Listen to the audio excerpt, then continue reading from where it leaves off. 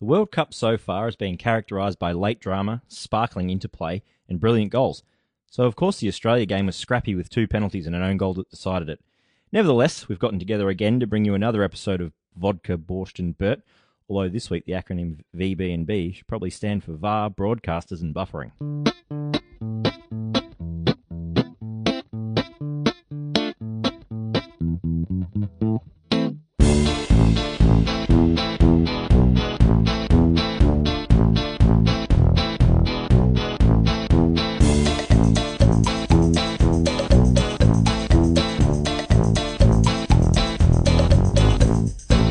I'm your host of this circus, Rudy Etzel. I'm joined by Andrew Clark from Destruction in the Box. How you going, Rudy? Buds from For Fuck's Sake. Как дела? Спасибо. We don't go for that shit here at Destruction in the Box. Can you translate? That was Russian for how are you? Thank you, I'm good. Oh, well, I am also good. And Chris Alloy, also from Destruction in the Box. And Australia. I just say g'day, but now I feel really bad about it. No, I'm going to bring a new Russian term every week, so No, there's no. probably only one more. Yeah, I should clarify, we actually are extremely for that shit here at Destruction in the Box. I just didn't really know how to react to it. Typical Australian. Yeah. Push back on something you don't understand straight away. What's this bloody foreign talk, mate? It smells funny in there. This No, it doesn't. This is Australia, you dog. I'll give it the old Matt Simon The old treatment. Matty S. Yeah. I will look forward to that at the Asian Cup in a few years' time. Yeah, can't wait. We're starting with a new segment we're calling Gopniks and Galatzos. Buds, would you be so kind as to once again provide interpreter and explain to the good people what a Gopnik is? Gopnik is a Russian term for a drinking, smoking, low-level working-class citizen that lives in the old Soviet blocks of flats. Lots of people moved into these flats that were built and owned by the companies that they worked for in the Industrial Revolution, and mass amounts of populations moved into the flats for the cheap living. And if you remember our vodka chat last week, you could pay half your rent for a bottle of vodka in some parts. And this attracted a new breed into the cities, a crowd that didn't want to work, just wanted to indulge in the social activities of drinking vodka, eating samechki, and yelling "Tsika blip" and dancing to hard bass. Australia has bogans and lads. England has chavs, Scotland has Neds. Nice. I love it. They sound like my people, to be honest. They sound like a bit of vodka and borscht. Include us in that. That's our people. Yeah. So, yeah, we're all Gopniks here. Nevertheless, the Galatzos are good and the Gopniks are bad. We're going to start with our round of Galatzos. Mine's Iceland. Now, they're tiny. Like, they're so small, the country of Iceland, that the FFA wouldn't even try and put an A-League team there. They wouldn't. Like, it's too small for A-League expansion. Yet here they are at the World Cup holding out Argentina with Lionel Messi and all. Either that or the FFA would put them in as an expansion team, then complain when they're not hitting their metrics. Well, yeah, that too. But they put on a remarkable performance. So compact and tight. And, I mean... They followed on from their remarkable performance at the Euros. Yeah, They've just continued along their way, and it's great to watch, and I love that team, and I love the support that apparently 10% or 15% of the population's in Russia. I also love that the coach isn't he a dentist? And he's had to ask for time off. Yeah, a bunch of them did. If you needed a root canal, you'd be bugging. You'd be praying He's the for their, only There's dentist only dentist in Iceland, in Reykjavik. That's awesome. Great story. But, I mean, Argentina didn't really make it hard for them. It was just basically 3 blokes stood at Messi and then just took the ball off him when they could. Did miss a pen, though, Messi. Yeah. Clarky, what's your Galazzo for the first few days of the World Cup? Well, this one could also be a Gopnik, considering that it's centered around like excessive drinking. But the Australians have successfully drank Kazan out of beer after their first game of the World Cup. Bliat! Yeah, yes, that's as Aussie as it gets. And I've got a quote from a gentleman called Evgeny from he's a bartender at the Gudini bar on Bauman Street. He goes, "Australian guys are like Russians. We are the same because we are drinking too much." In the morning, we did not have any beer in the pub. All the beer was drunk, Evgeny said. It was so busy. It was so fun because all the Australian people came into our pub and drank all night. I don't know exactly how many glasses of beer I poured last night, but I think it was 1 million. I think it was 1 million. That is so Australian that we go somewhere, we lose, and we drink like we've just won the tournament. And some other accounts of Russians, they're very complimentary. They're all like, "Oh, we love Australians. They're always smiling and laughing. It's because they're fucking smashed. But they are hammered. Because you've poured them 1 million beers, Yevgeny. All right, Buds, what's your Golazzo for the first few days? Mexico. Oh, yes. Mexico. Look, the way they went about making the reigning champions, Germany, an unorganised mess. The energy they played with and their incredible fans who in Mexico City caused a seismic event when the goal went in. Yeah. It was amazing. I very much enjoyed the whole spectacle last night. I was one of the fortunate ones whose stream ended up coming back on last night, so I watched it on the tablet upstairs, and even with the shitty speakers in there, you could just hear the Mexican fans going absolutely ballistic all game. So Mexico, a big golazo for me. Hell yeah. Chris, what have you got? Just a little Golazzo. We won't cover the game, obviously, now. We'll have a chat later, but I think maybe deep into injury time, or maybe 89th minute of Saturday night's affair, Australia versus France, young Daniel Arzani just managed a little back heel flick. Did you see to the, I think it was to Tommy Juric. Yep. It was classy. And can you make that noise? Yeah. Yes, That's it. It was just a little ray of sun. I just thought that was... through my drunken, stoned haze, like I was very excited by that. We embraced. Yeah, we just, I may have touched Clarky's thigh. You were pretty loud about it at the time. Yeah. And then again, 15 minutes later, 30 minutes later. So that was awesome. I love him. Yes. Decent little cocksure ethnic maneuver he pulled out of. It was good. Yeah, it was very, very good. We'll move on to the Golazzos. Again, I've got Pepe from... Gopnik? The Gopniks. You're right. So we'll move on to the Gopniks. It's very important to delineate. I'm going with Pepe in that cracking Spain-Portugal game. For Diego Costa's first goal, he's gotten the header and then gone down just assuming he was going to get a foul, like clutching his head theatrically. Costa just walks off and scores the goal. Yeah. Pepe's lying on the deck, not helping his teammates I don't reckon it's the first time Pepe's been lying on the ground trying to milk a free, and the team's just walked around him and gone, "That's fine. Yeah. We'll score without you." Like, And then the referee and the VAR just looked at it and went, "Oh, it's Pepe." Yeah. Pepe. Well, they probably didn't even look at it. he's a grub, in my opinion. It was grubby stuff. And it was, Diego Costa, you know what you're getting with him.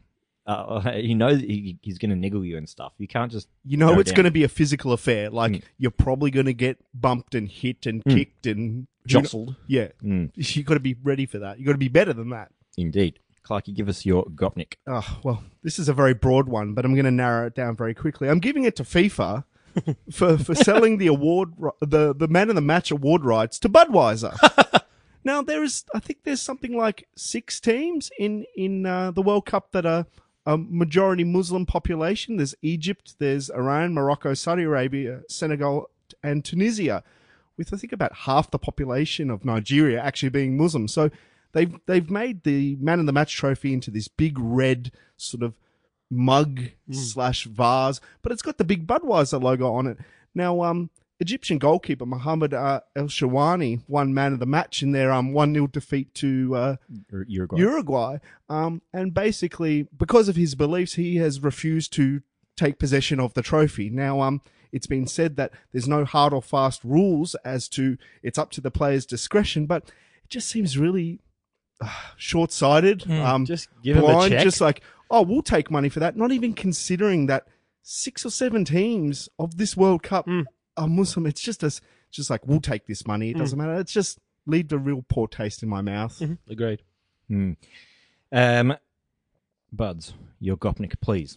French left back Lucas Hernandez, who yesterday publicly admitted to exaggerating his fouls to buy his team some time. He's quoted as saying, "You saw it yesterday. It's true that there were some moments where it was a foul and I amplified it a bit. That's part of the show, part of the game. It's true. Sometimes I exaggerated, but it's part of my character." Well, you're a dog. Don't come to Australia. It would be my advice. He's not welcome in the green wedge. No. And Buds, I'll make sure of it. Please, stay out, you gopnik. It was very theatrical, wasn't he? I did like the hearty boos he copped every time he went on the ball. It was after that. sensational, and we did say last week, or I especially said last week on this show, that I want us to go out there and kick them and play 80s, 90s style Australian football and just kick the shit out of them. I don't think we needed to do. We didn't really do it that much. No. We'll get onto that later, but We will. there was some part of our game was very physical, but that was weak. Yeah, I was hoping for more kicking. We will get to that in the chat, though. Chriso, your Gopnik, please. My Gopnik, well, world superstar and washed-up Coke Gopnik, Diego Maradona, has denied making a racist gesture at a group of South Korea fans after Argentina's game. Do you guys see this? Yeah. This is why Okay, if you haven't seen this, apparently a group of fans from South Korea saw Maradona and waved at him, and then he showed his gratitude by pulling at the corner of his eyes. No, I was just gonna say he didn't do the eye thing, did he? And he claims the incident has been blown out of proportion. It was actually showing his gratitude to the fans. And he wrote on Facebook, I understand better than anyone that in the World Cup, people are looking for news everywhere. But I want to be clear that with this, today in the stadium, he was in the stadium, among so many demonstrations of affection from people, I was struck by a group of people around a fan who filmed us. An Asian boy wearing an Argentina t-shirt. I, from afar, tried to tell them how nice it seemed to me that even Asians cheer for us. And that's all, guys. Come on. God. So just maybe rail up another one and reconsider a new statement tomorrow, Diego. Yeah. Oh, dear. Jesus Christ. Now, at this stage of the Golatzos and Gopniks section, you guys might be wondering, when are they going to get to Optus Sports? Don't worry, that's our main Gopnik of the week. And I think it's only fair to hand the floor to Clarkey on this one because he's been the most vocal out of us. Yeah, if anyone's seen my Twitter feed, I blocked you. Yeah, muted. That's fine. They've seemingly ignored me as well, but I've cancelled my subscription now, and I've found other ways to broadcast it. It's just simply not good enough. Like this organisation has had plenty of time to make sure that this runs smoothly, and it's a massive event. Look, there's a lot of pressure, but the fact that they've pretty much sort of set up this infrastructure and this streaming platform and gone, we'll cater for X amount, and they've been so far wrong with the amount of demand that the system just can't handle it. And it just seems like such a massive oversight. Like you've had a year of English Premier League to almost as a proof of concept to iron out bugs and all that sort of stuff. And even that was plagued with problems, and seemingly none of these have been fixed. No one's talking about the quality of production, what they're putting out there. The delivery sucks. It sucks. I've got 100 megabit down internet connection and, PC hardware that was bought this year, and it struggles to get quality of picture. It's just not good enough. Yeah, it's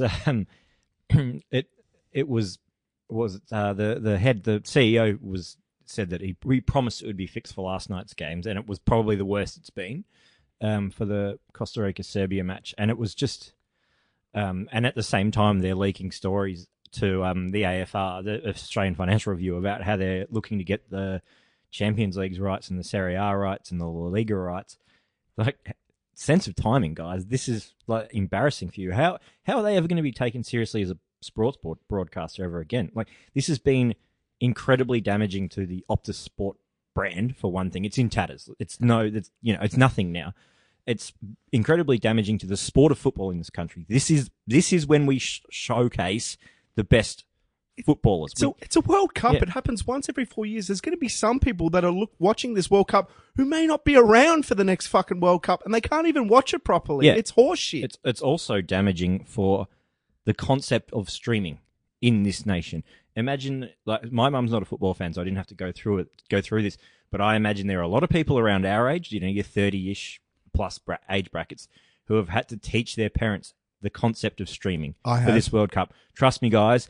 I know it's tough to get your head around, but when the World Cup starts, you'll just be able to, Chromecast your TV or whatever. Then it doesn't work. They're calling him going, why isn't it working? I don't know. It's Optus's fault.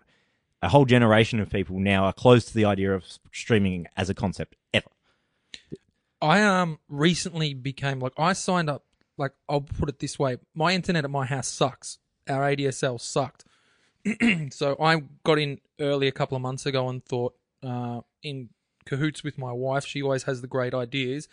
We were going to bin our ADSL, and then we are going to get Optus SIM only package. So mobile broadband, 100 gig a month. That's just meant for tablets. So then we went to Kogan, and we got a 4G router. So you could just stick the SIM in. So basically, we're getting 4G because we're only getting like 2 megabytes a second on our ADSL. And then we got up to 30 with this. So we thought, done. Optus network. I'm going to just, Wi-Fi hook up my tablet or phone, then Chromecast to the TV. It's going to be fine. That hasn't worked so smoothly with it. The quality of picture that I've had for the first 3 days of the tournament was really good. Saturday night was great until the Croatia-Nigeria game. And then last night it shat itself, and even people that have been immune to all the dropouts with the fetch boxes, because it seems like this whole thing is engineered for people to go out and buy fetch. That seems to be their business model. Fetch ended up shitting the bed as well. So I got on the phone, I got on the online chat this morning to the Optus team, and I'm telling you, the girl was pushing me to the point where she was hoping that I was going to go away, and she was playing dumb, and all I wanted was it in writing, in words from her, that they will refund me for the data that I've incurred already. Now, I told her, thank you for that, and I'm sure there's someone way above you in this company that's underestimated the size of the traffic that you're going to get. And her words were, we expected the volume to be high, but didn't expect it to be almost triple than what we have thought of. That caused a little hiccup with the service. A little fuck now. A third. That is deplorable. A third. It's the World Cup. Yep. And it's the World Cup on, so night one was just, most people would have watched it on SBS, but then night 2, night 3 into night 4. And it crashed at 10 p.m. on a Sunday for Costa Rica, Serbia. It's nowhere near going to get fucking that low. Like, there's going to be more. And the further the tournament progresses, it is going to be absolutely insane, the traffic. Well, a team like England hasn't even played in the tournament yet, and there's a lot of English expats here and all that, and people that just interested in the English football team because of the Premier League and all that. All their favourite players every other week. It's like if it crashes for a Serbian game, there's a lot of Serbian population here, but think about the real big ticket games. If it's struggling like that on smaller games, what about the big ticket games? It's just outrageous. Like, who plans this sort of shit? With something like the World Cup, you look at it and go, what's our average concurrent users going to be? What do we sort of overestimate? Even if it's, say, you go, okay, 2 million concurrent users, you quadruple that for contingency and ceiling, so you don't have to scale on the fly. You've got headroom before you have to start pushing out more hardware and more bandwidth to solve this problem. Like, it's just outrageous that they got caught unawares by the demand of the fucking World Cup. Yeah. It happened when they very first kicked off in the Premier League. I think I got 4 seconds of the first game. Yeah, I think it was Liverpool game, and all the same stuff happened at that time. I can't believe it's happened again. And yeah, this is a mate of mine said today, this is 2012 Vodafone levels of brand damage for Optus. Remember when they were dishing out 4G contracts but couldn't, the infrastructure didn't back up the promises, and they had to basically let people break contracts back in 2012. It's the same kind of thing. Optus are having to give out mini fetch boxes. They're already sold out. They're already on waiting lists. Oh, boy. And we haven't even gotten into the fact that the app isn't supported on all Android devices, yet it's available to download for all Android users. So, yeah. We could probably squeeze an entire pod out of this, and I've got more, but we'll move on. I know you've got more. I can see Chris starting to fall asleep over No, I was going to run a joke about it, but I won't. Go on. No. No. It's too serious for gags. In amongst all that, there was some football played by Australia and by France. We lost 2-1. It was, as I said in the intro, scrappy 1, 2 penalties, an own goal that was over the line by about 0.5 millimetre. Let's start with probably the main talking point, the penalty, the VAR. Chriso, how do you feel about it? Aggrieved. It was as good a tackle as Josh could have put on in that situation. He got the ball. He kept his leg low. The ball ricocheted off Griezmann's shin, and Griezmann then happened to trip on the still lowered leg of Josh Risdon, and then threw his arm up. The ref saw it. We saw it. That's fine. And VAR decided it was an obvious howler, obvious error that should have been rectified, and I find that difficult to I don't think reconcile. VAR made that call so much as they said, hey, we think there's something to look at here, and the ref made that call after reviewing it. I think that's the process. I've never seen one in my experience of VAR in the A-League. That's all I've got. But have they ever gone over to the screen and decided, no, I'm cool with what I did initially? I don't know if that's ever happened. Well, true. It's so opaque, the process, though. I'm so used to AFL and cricket where you get the commentary, like the communication between the upstairs and downstairs as to what's going on. Like everyone just sort of waits and goes, okay, well, he's probably he's overturned it. That didn't for me warrant the ref having another look. Yeah, I see. What I've been saying is I wouldn't have minded if he'd given a pen. I would have been that's fine. But that he didn't give a pen and then it got overturned, I'm not okay with that. I don't think. When he ran back to that screen, I was like, it's going to get overturned. Yeah, the only reason he's going to have a look, like. He's had them in the earpiece say maybe there's something you need to look at here, and he shut himself. Exactly right. They would have said you better have a look because they look at hundreds of incidents over a tournament or a league, and there's ones that there's these things happen and they don't say anything to it. They don't say have a look, so they've had a look and go, you better check this out. And the sentiment in my lounge room from all the lads that were over was, we're Australia. We're going to be the ones that get done by VAR. That was first. the exact sentiment in this round room I think I was yelling, "Of course it was us! Yes, of course it was us!" Yeah, he literally was. It was like, of course, it had to be us. It just had It's to like, be. narratively. It just had to be. Nothing else could possibly Like have happened. it plagued our entire domestic football season, and now it reams us on the biggest stage of them all. Yeah, thanks, guys. It was gutting. It was gutting because We'd been up to good. that point, Yeah. I was just sitting there just going, fucking hell, where does this come from? I haven't seen this since hitting Australia. Yeah, well, I mean, it's ideologically the complete opposite of what we got used to from Ange Postecoglou in those days. I actually thought about that ideological juxtaposition between Van Marwijk and Ange, and I think perhaps in a purely tactical sense that you can see that obviously the way that Australia keep those very solid two banks of four, very compact, but I still think that Bert still empowers the players much like Ange did. He says, have a go. He says, be brave. And that's a massive thing. Ange's philosophy was like, you have a crack. You're good enough. Instilling that belief. And I think that's been continued by Bert. I think he's utilised that belief that Australia have had ingrained in them around their attacking ability. And he says to them, express yourselves. Be honest. Be yourself. I think that's slightly minimising what Ange's sort of... Ange was a lot more attack minded. He would say, you can beat any midfield. Go and do that. We were not taking France off. As I said, obviously in a purely tactical sense, there's a lot of differences, but I think from that philosophical sense around have a go, back yourself, be enough, express yourself, he still gives them that. Yeah, he's still giving that you belong on this pitch as much as the other 11 blokes on the other side of the line.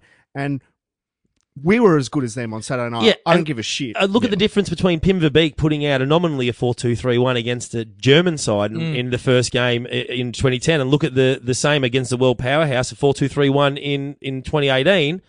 That, we didn't cower. Pim had lost the players in 2010, though. But the players went out there and cowered. They did not do that on Saturday. They went out there and they gave as good as they got, and everyone was rightfully really pleased with the performance. But I think we've got a lot more to give in an offensive sense. Yeah. Would you say, Buds, that you're more likely, when you're led by a guy like Mile Jedinak, you're never going to cower in the face of anyone. Mm-hmm. I reckon that's fair to say. I love Mile. When he took the penalty, you knew that ball was going in the net. You just knew he gets it done every time, minimum fuss. He does. He's a World Cup level captain. Yeah. And that was probably the thing that I was sitting there and I was getting a feeling of euphoria watching this game because I'm like, we actually look like a fucking World Cup team. Yeah. We don't look out of place here because it was a bit of damage control where it was going to be like. Yeah, well, I called 4-1. I said 4-0. Well, a lot of people, leading up to this tournament have said, well, look, Australia, it's not as good as past Australian sides, but, they might be able to get something on their day. That performance showed that in the players' minds, we're not here to make up numbers. Yeah, not at all. Not. I want Mile Jedinak to be my dad, just quietly.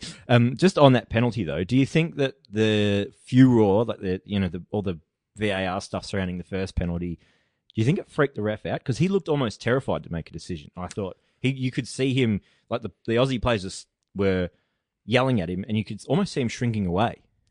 Look, it's a huge moment. It's an obviously human reaction to do that.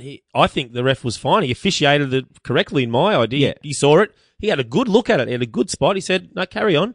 And then he probably, when he's put on the spot, he saw the review and thought that he had to change it. But this is what VAR does. It undermines the referee and their confidence and I guess their clarity to make a decision with sort of as much confidence as you can have in a split-second decision. But since that decision, is he then second-guessing himself beyond that? And Of course he is. And It's he didn't make it wasn't an obviously wrong decision. He was officiated it correctly. Did I get it right in my mind that there wasn't too many French players remonstrating with the referee? Like they not they not set up a look- vociferously. yeah, they no, weren't running after No, him. not at all. Griezmann had his Hand hands up, that's it. But I guess the person involved is always going to be the one who's going to remonstrate the most. The rest were kind of just standing there, sort of going. A player, I think it might have been Kylian Mbappe, had his hand in the air, but not carrying on. That's what you do. You put your hand up and go, oh, they weren't that's a big question mark. It's just, it's just an appeal. They weren't carrying on. It's tough to take. Yeah, they carried on in other ways, like falling over. Well, breath and of a they wind carried and- on playing when they had committed egregious red card offences. So I'm jumping ahead here, but that's stuck in my. You're talking about Umtiti with the Umtiti is denied a clear goal scoring opportunity after a Moy cross into Mile Jedinak backstick. He just punched it away. Only Josh Gibson clears balls with more verve than that in the Yeah. in the AFL. Like, Look, our Lord and Saviour Mike could have been on 2 World Cup goals, one behind Cristiano Ronaldo in the Golden Boot. yes, And I don't know how we stayed on the pitch, and we should have had that last half hour for me with the 10 men. Yep. Yeah. Well. Okay. I thought so. What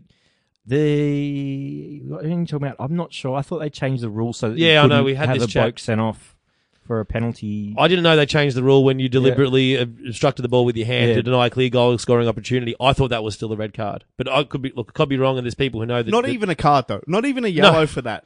But that's So you could be right. We did have that chat Saturday, but I'm furious about that. It was I got the feeling that we didn't get that because we're Australia. I thought so too. yeah.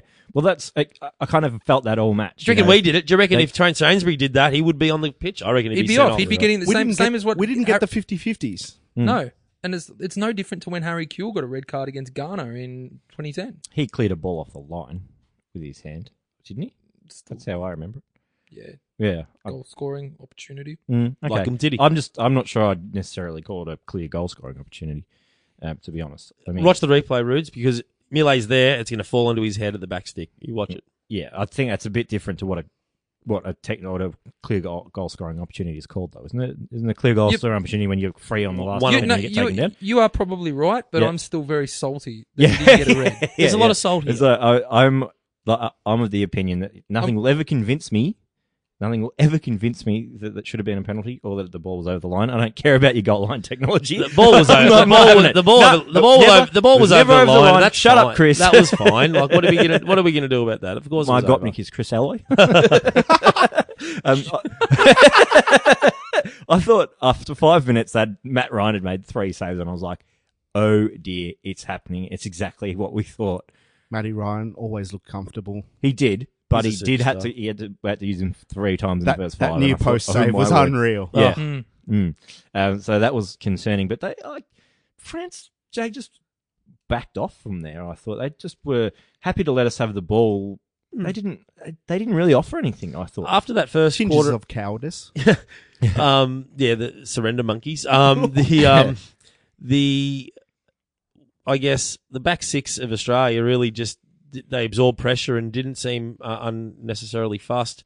And gradually the boys grew into the game, and Aaron was able to, probably not as much as we'd like. He was able to play some stuff vertically, but Rogic wasn't able to get on the ball as much. But the few times he did, there were little glimpses. He just rode 6. Yeah. But it wasn't enough for me. They obviously we were highly on guard against what they against they could The offer. one bloke they'd heard of. But we definitely were well in it, and definitely worth our clean sheet at half time. With we'll wrap with that performance. That was brilliant. Yeah, we were thrilled all thrilled at half time. I think my favourite moment, I think it was in the first half, wasn't it? Maybe it was the second half, where Andrew Naboo just went straight through the back of one of their defenders. Just barrel chested, Yeah, yeah. get out of my way. Yeah, drop the knee, the old cork. Excellent stuff. Absolutely loved it. What did you call him last week, Mr. Lebanon? His father was Mr. Lebanon. Yeah, yeah. I reckon that's what I'm not sure, was it Kylian Mbappe he did it to, or Ousmane Dembele? Might have said, my dad was Mr. Lebanon, who was yours. Like, his dad won the bodybuilding. Yeah, my dad could definitely beat up your dad. And he's still like, he had quite a game. He worked hard, but he's got that ridiculous frame. He's hench, as the Poms would Yeah. say. I thought France visibly worried every time Moy got on the ball in a set piece scenario, and that's where the penalty came from. Well, his delivery at set pieces is in my opinion is world class.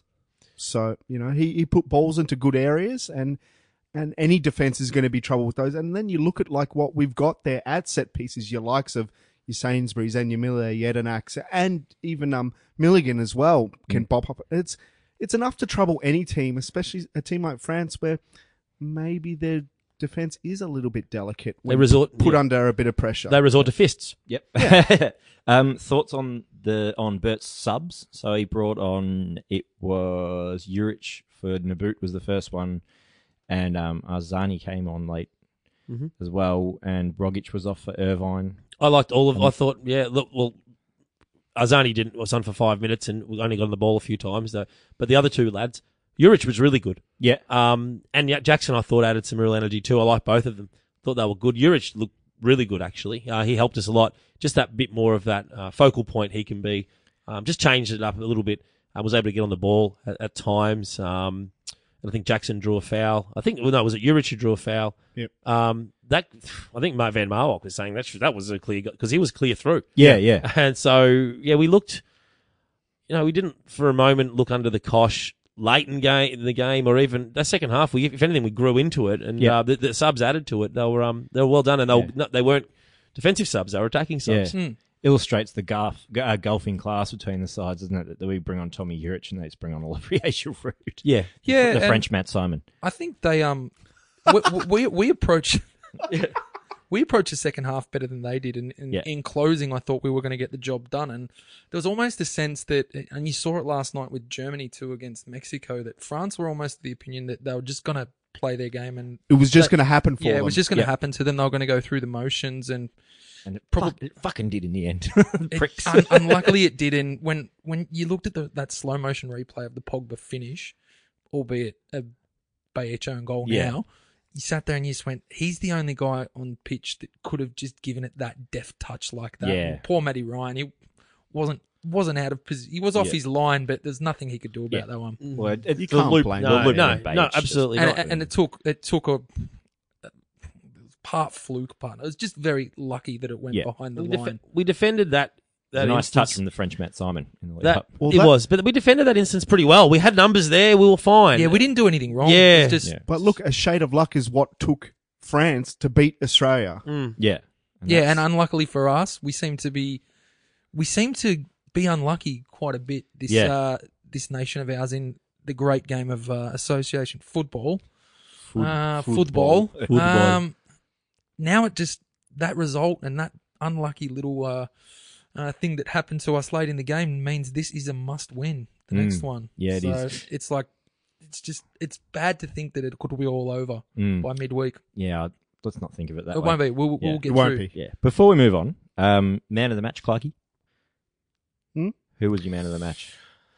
Maybe Trent Sainsbury for Yeah. me. Same, I mean, any one same. of the back four was absolutely brilliant, but Sainsbury, again, I've said it before, he looked world class. Oh, no, Yeah. Sainsbury for me, I think he's going to get picked up by a team in a decent league. Yeah, he's our next captain, isn't he? Sainsbury. You'd Yeah. think so. Yeah. He was fantastic, but I found it hard.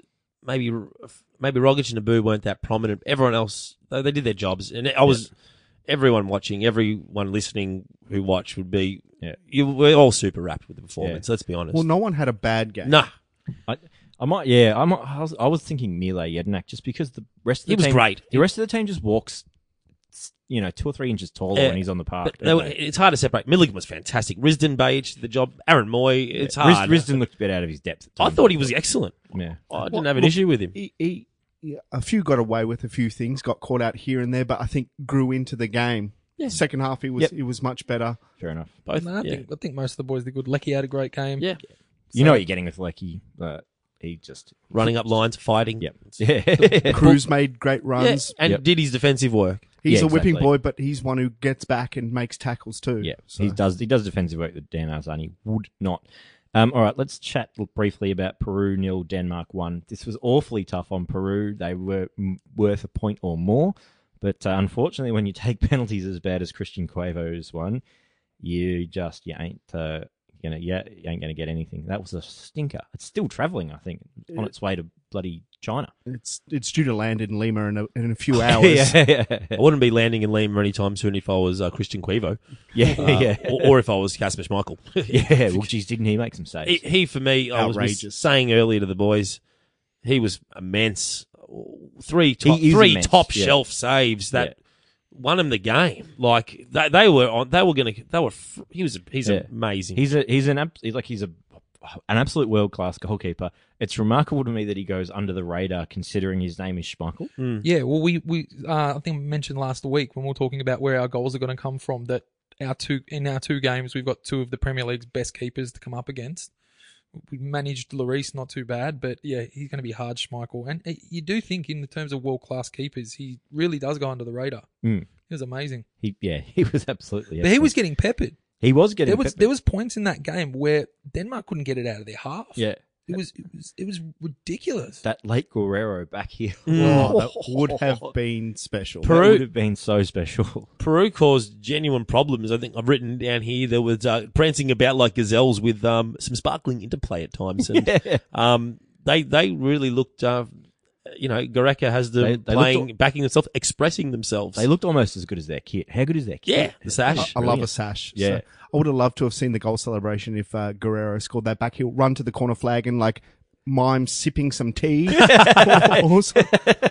Delicious. No, their kid is great. I'm telling you, Umbro don't do bad kids. No. Never Yeah. do bad kids.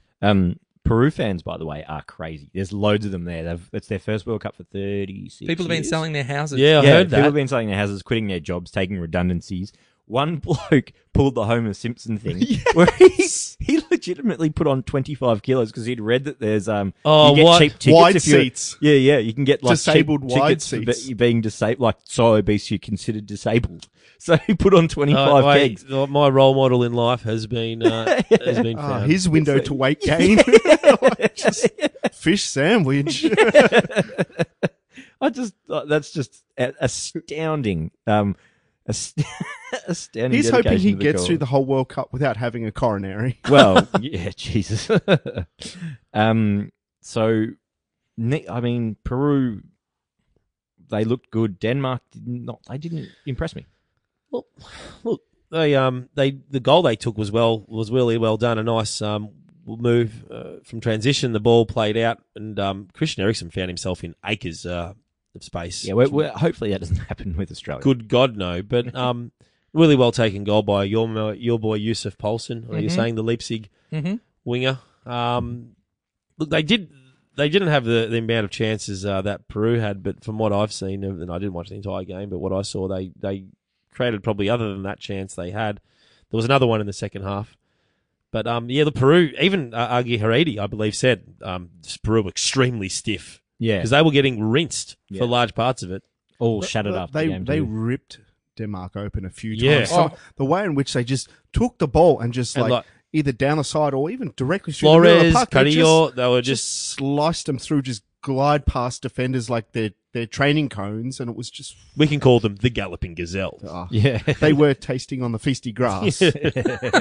Until they're stopped in their tracks next week by a big cat named Mile Jetback. Hope so. It's hopefully like we were well in this against Denmark. We can do this. Oh, I hope so. VAR did. I hope so. And look, I guess we'll preview that game. What I wanted to point out with the next game after ours, VAR got used for that penalty, but it was actually used correctly. Yeah. In that Yeah, it was instance, bang so on. that was Yep. fine. And I think a lot of other VAR decisions, I don't think there's been a huge outcry around their usage. It's just us who got fucked over. Of course. Poor old us. Of course it's us. All right. I think it's that time. Is that time? It's time for Chris O and Buds' Russian Eye for the Western Spy. Thank you, Rudy. Well, this week, last week we looked at at vodka. But this week on Russian Eye for the Western Spy, we're taking a look at Russia's favourite diet, communism. Now, the workers have nothing to lose but their chains. They have a world to gain. Workers of the world, unite. These are the final words from The Communist Manifesto, a book written by German philosopher Karl Marx in 1848, which was the inspiration behind Soviet Russia.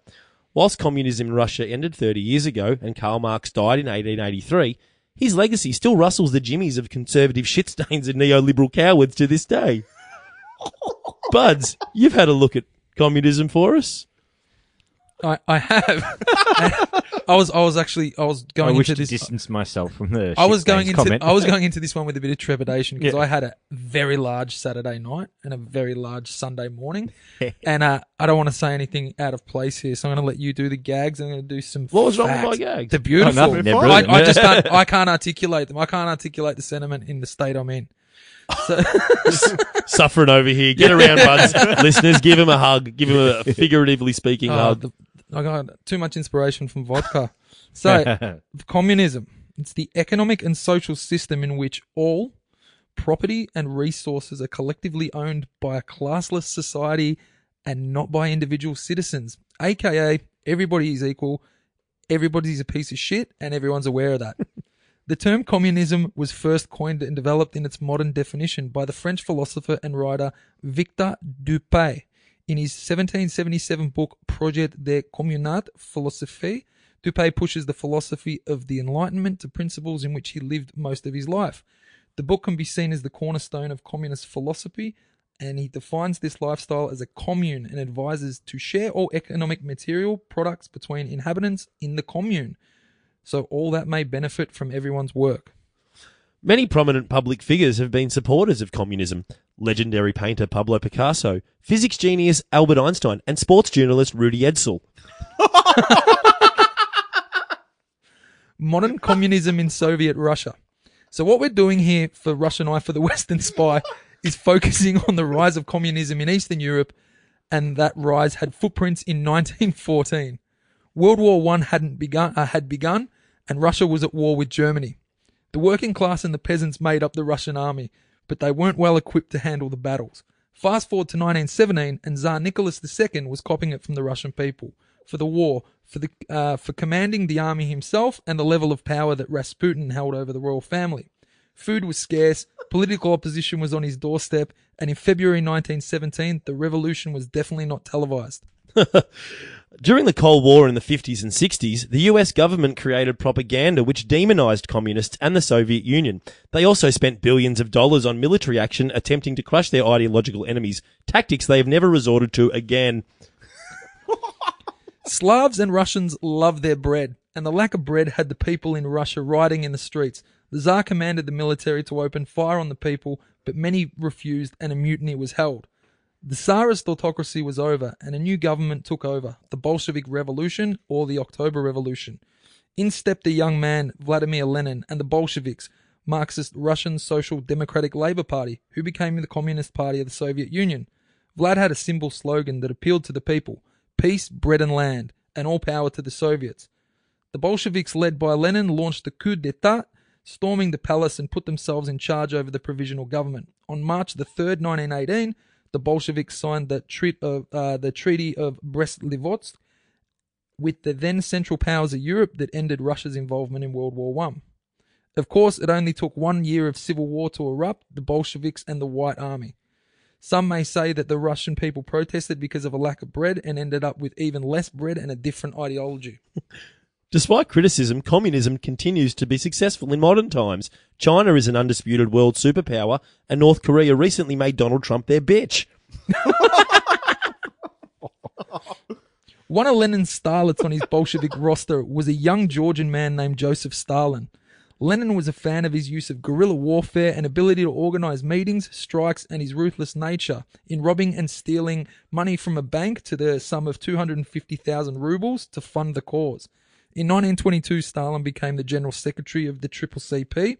Lenin died in 1924, and it was assumed that Leon Trotsky would become the leader. Stalin had him exiled. Lenin was an atheist who espoused the Marxist view that the religion was the opium of the people, and he inspired an active campaign to confiscate church property. His successor, Joseph Stalin, demolished Moscow's biggest cathedral in 1931. In its place, he planned a public swimming pool, complete with a giant statue of Lenin. Stalin ran out of money for the project, but it was later built by Stalin's successor, Khrushchev. Stalin's grand vision for Russia was for it to become an industrial powerhouse, and he wanted it done rapidly, setting out 3 5-year plans from 1928 to 1938, involving coal, oil, steel, and electricity production. Workers who failed to achieve his lofty expectations were either executed or sent to the Gulag. And there is a theme park in Lithuania which today gives attendees an authentic feel of the Soviet experience. Set in a Soviet-era bunker, it's called 1984 Survival Experience. Visitors are treated as though they were Lithuanian citizens under the control of communist Russian military. The dramatization starts with putting on a heavy, damp jacket. A German shepherd and ex-KGB officer bark orders at you as you enter your new Soviet paradise. Visitors are interrogated and propaganda is blasted through PA systems. And some people attending the park have fainted. This is a thing. You can check that out online. What are we? We're nearly going to wrap this up, I reckon, Buds. What's our last communism fact we've got? My last one was probably, I was going to touch on the gulags, but it's probably a bit more grim. Well, you can touch on it. Galatzos, Gopniks, and Gulags. Yeah, well, we wanted to go there. Communist Russia was a major player in the Warsaw Treaty. The Helsinki Act, the Cuban Missile Crisis, launched the Sputnik into space, supported the North Vietnamese in the Vietnam War, all while extending its political influence in the Middle East and Africa, but also intervened in the Afghan War, resulting in the grain embargo of the USA and starting the Cold War.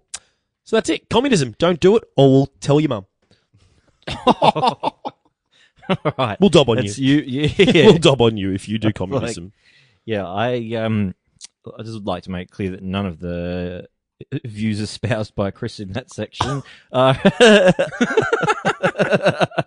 unnecessarily. It's okay, mine. comrade. It's okay. Okay, that's a hard act to follow, but I think we should probably preview the upcoming game. So we play Denmark Thursday, 10 p.m. Melbourne time. I'm thrilled. I can't wait for this one. I think we've got Denmark on toast here, guys. We're going to win this 2-0. We are going to win this 2-0. They're gettable. You know, you got Aaron Moy there. The bloke he's going to be picking passes. He's going to be finding Lecky. Lecky's going to be doing his thing. There's going to be making space for him. It's going to be awesome. Closer to our collective level, with the exception of a couple, but they're closer to our collective level than France were. But they're still better than us. But they're more gettable than France. And Ericsson, as he's shown with the winner, setting up, streaming through the middle, unopposed. If you let him just pick up the ball in the defence and run 30 metres on the ball and play Paulson through, yes, you might lose. So yeah, you got to play that bank of. I don't think Peru weren't coming in with the 2 solid banks of 4 like we will be. So we'll pose an entirely different set of challenges for them, and I'm fucking up and about for it. I reckon we can get the W. Yep. What do you reckon, Clarky? No, I agree. I think we can win. I didn't see anything from Denmark there. Yeah, they had some periods where they looked all right, but it's nothing to fear there. Especially given the performance on the weekend. So I reckon we can score 2. I reckon they might score 1. So 2-1. Come on.